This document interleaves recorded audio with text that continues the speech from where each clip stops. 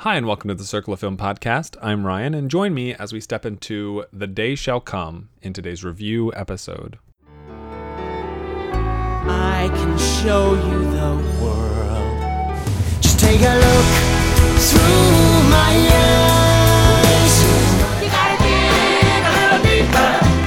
It really ain't that far. For anybody that, listens to this podcast regularly, that has listened to, let's say at least half of the episodes I've put out, I think there's a pretty discernible difference between a intended episode, an episode I have always known I'm going to do. Like, there's going to be a review episode for Star Wars. There's also probably going to be a statistics episode for Star Wars.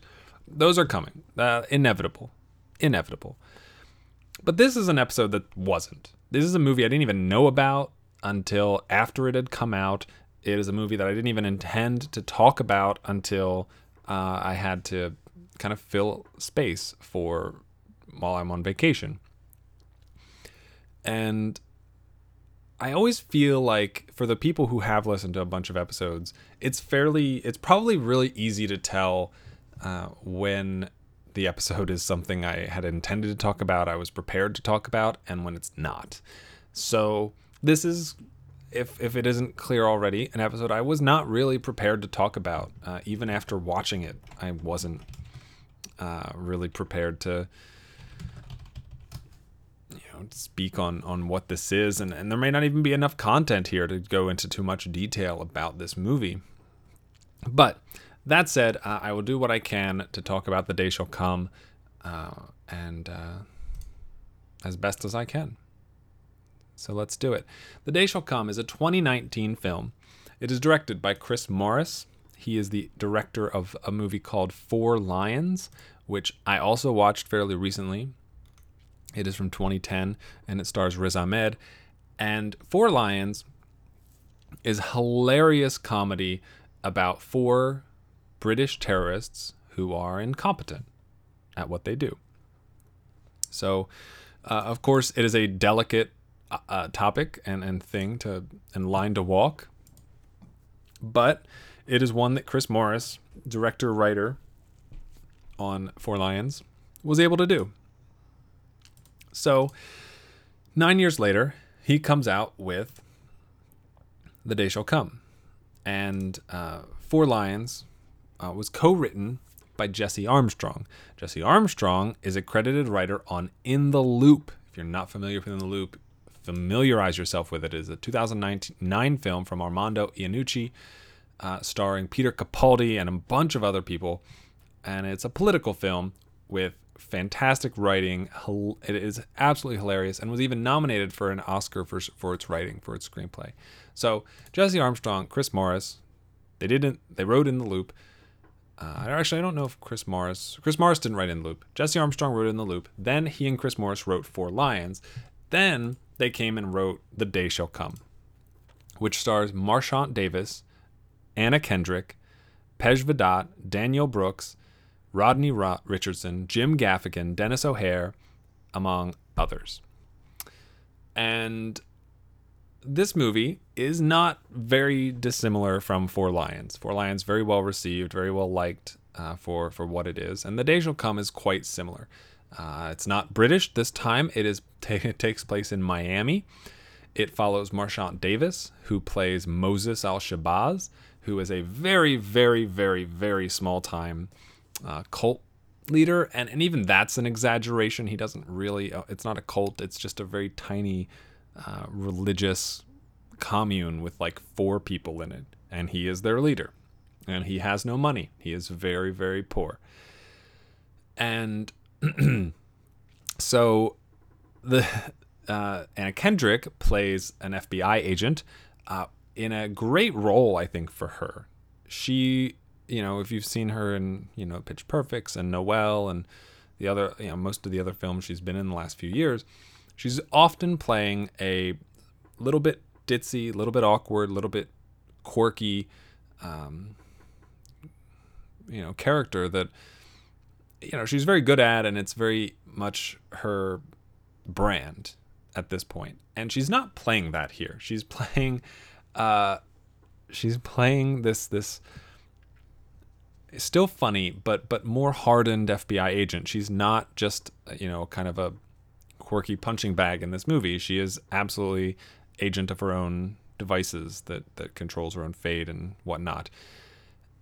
And it is, the driving force here.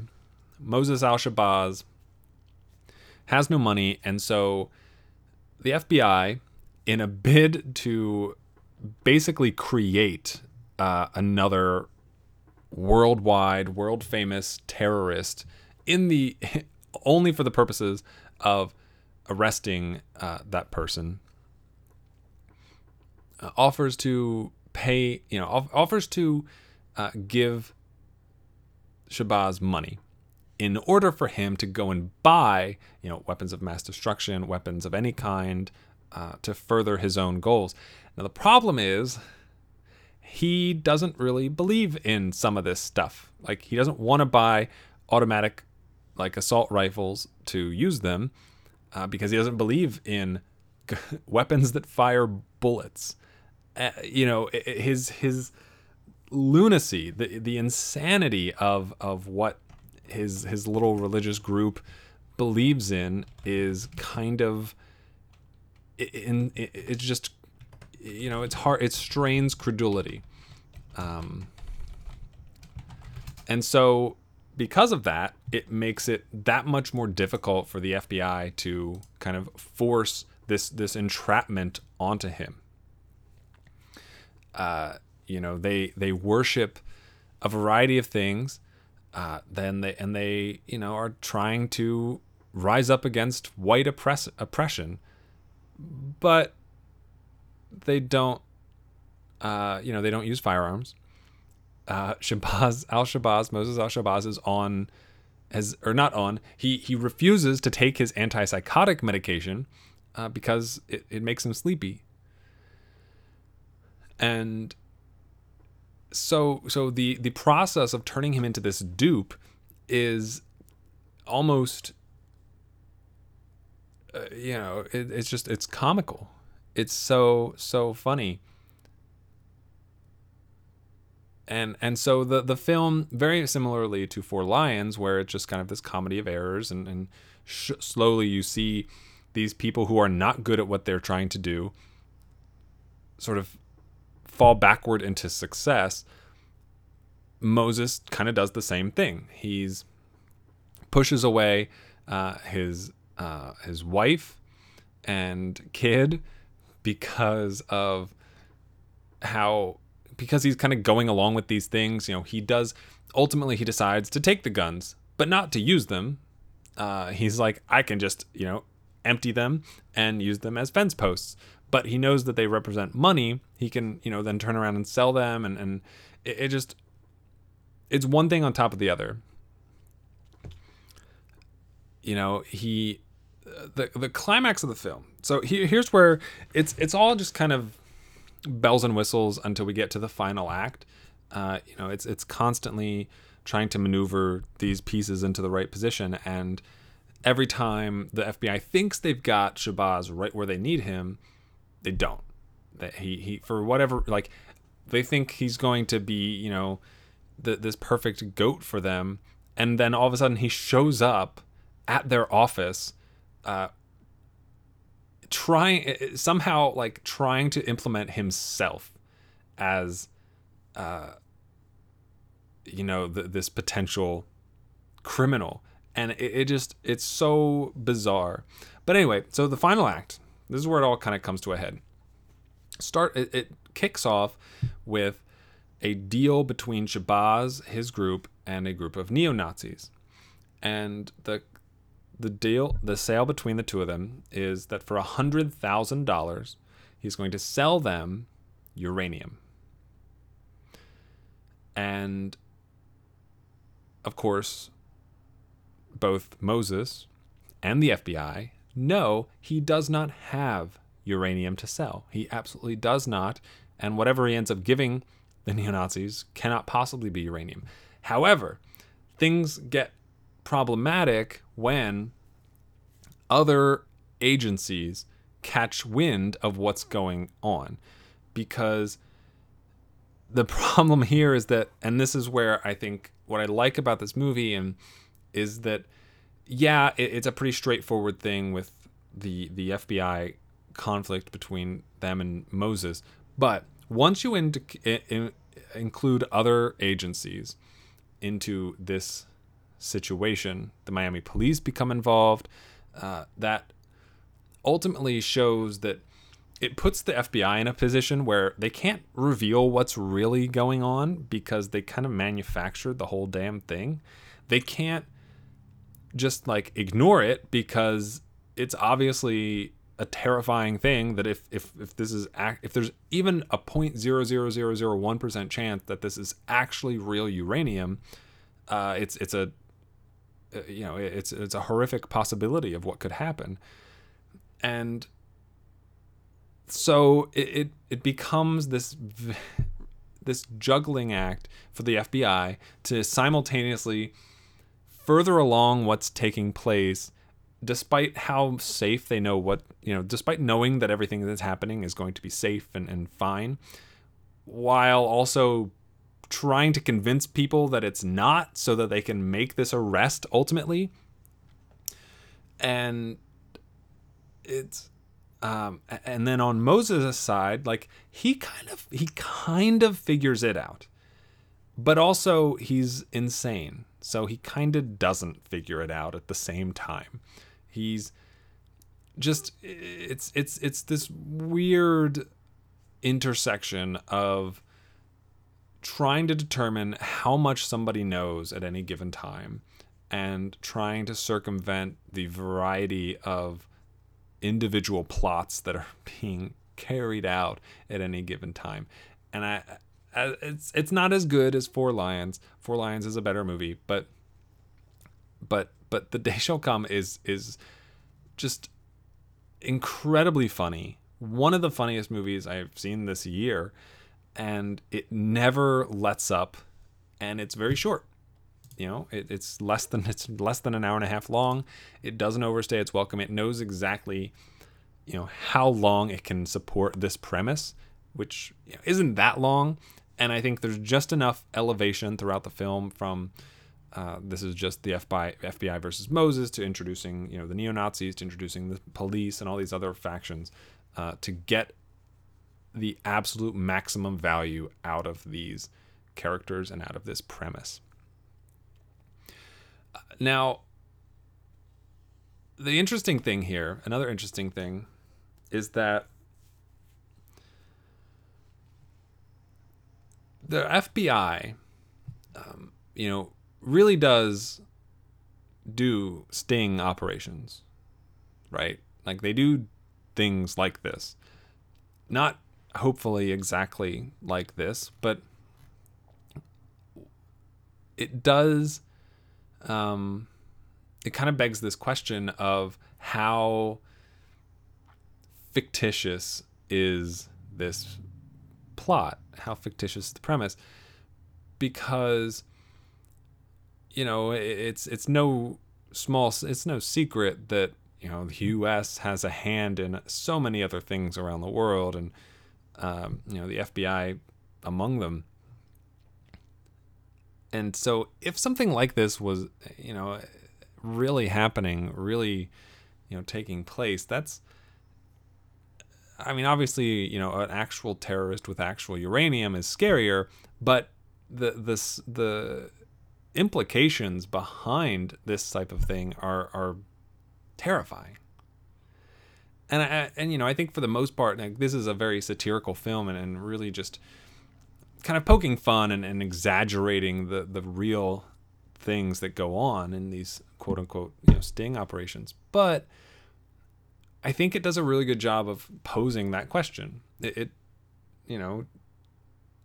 is it worth where is the line, right? Like if you need somebody to get to say an 8 on the terrorism scale to be worth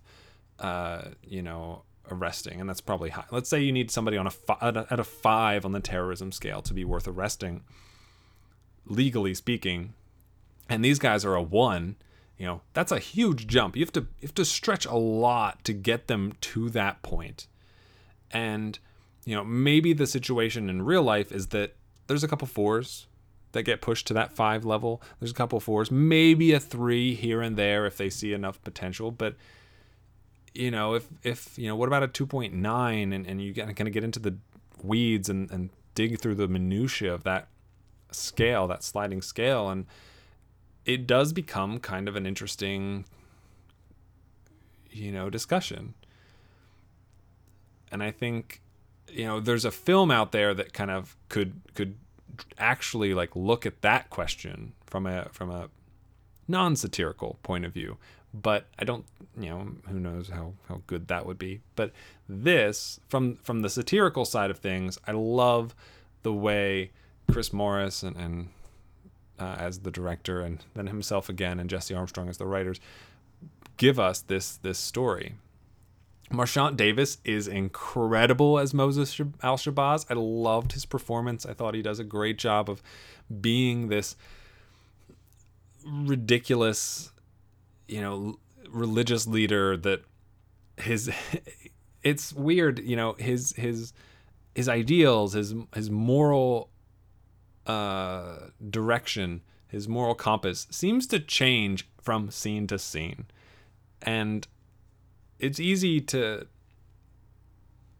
be a character and in that sense that is just all over the place, that you can't really pin down. But somehow, and I don't know how much I can attribute this to Marchant Davis and how much I can attribute to the writing, but somehow they're able to create this Moses Al-Shabazz character who is like that, who is so back and forth on what he stands for and what he believes and how he goes about it more specifically. And yet I never felt like he was this poorly written character. He feels real. I've bought every time his intentions changed. I bought every time his desires shifted because of the performances, because of the direction, because of the writing, and all that kind of combined to really make sense and to really work. So, all that said, I really like The Day Shall Come. I think one of the reasons I singled this film out as to talk about is because it's not gonna show up on the Circle of Film Awards for this year, which is kind of disappointing. I think it could have. I think there's room for it to have, but it just doesn't quite get that far. Other interesting details, according to Wikipedia and a handful of their sources, Chris Morris secretly made this movie. It was made in 2017 and 2018 in the Dominican Republic and was shot in secret. And that's a pretty fantastic thing all in and of itself. It's hard to make a movie and get it to the release date without everyone knowing everybody in the movie, without everybody knowing every plot detail. Every film kind of goes through that in that situation, and the big ones, it's impossible to kind of hit those, to get through that. And so anytime any movie can do that, I am kind of always impressed by that. So the day shall come. The day shall come. And to reflect back on what I opened this episode with, I think the easiest way to pinpoint an episode that I didn't plan to talk about, hadn't expected to talk about, is to look at how long the episode is. Because I think 9 times out of 10, it's those episodes that are under 20 minutes, which currently this one is and will probably be by the time I finish the outro. So thank you for listening to today's episode. I highly encourage you to check out The Day Shall Come. I believe it is on something. I think it's a stream. I think you can stream it somewhere. Maybe. I might be wrong. Amazon. It's on Amazon. It's on Amazon Video. You can check it out there. Thank you for listening to today's episode. It does mean a lot. If you'd like to find more episodes, you can head over to iTunes, Stitcher, places where podcasts can be found.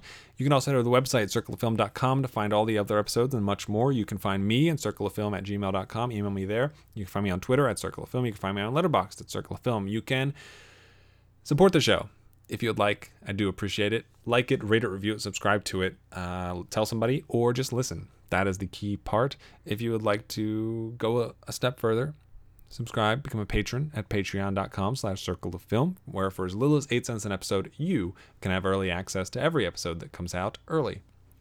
Thank you for listening, and as always, have a week. So long, farewell, I'll be to say goodnight. I know she'll never leave me, even as she fades from view. So long, farewell, I'll be to say adieu. Nothing's really left or lost without a trace.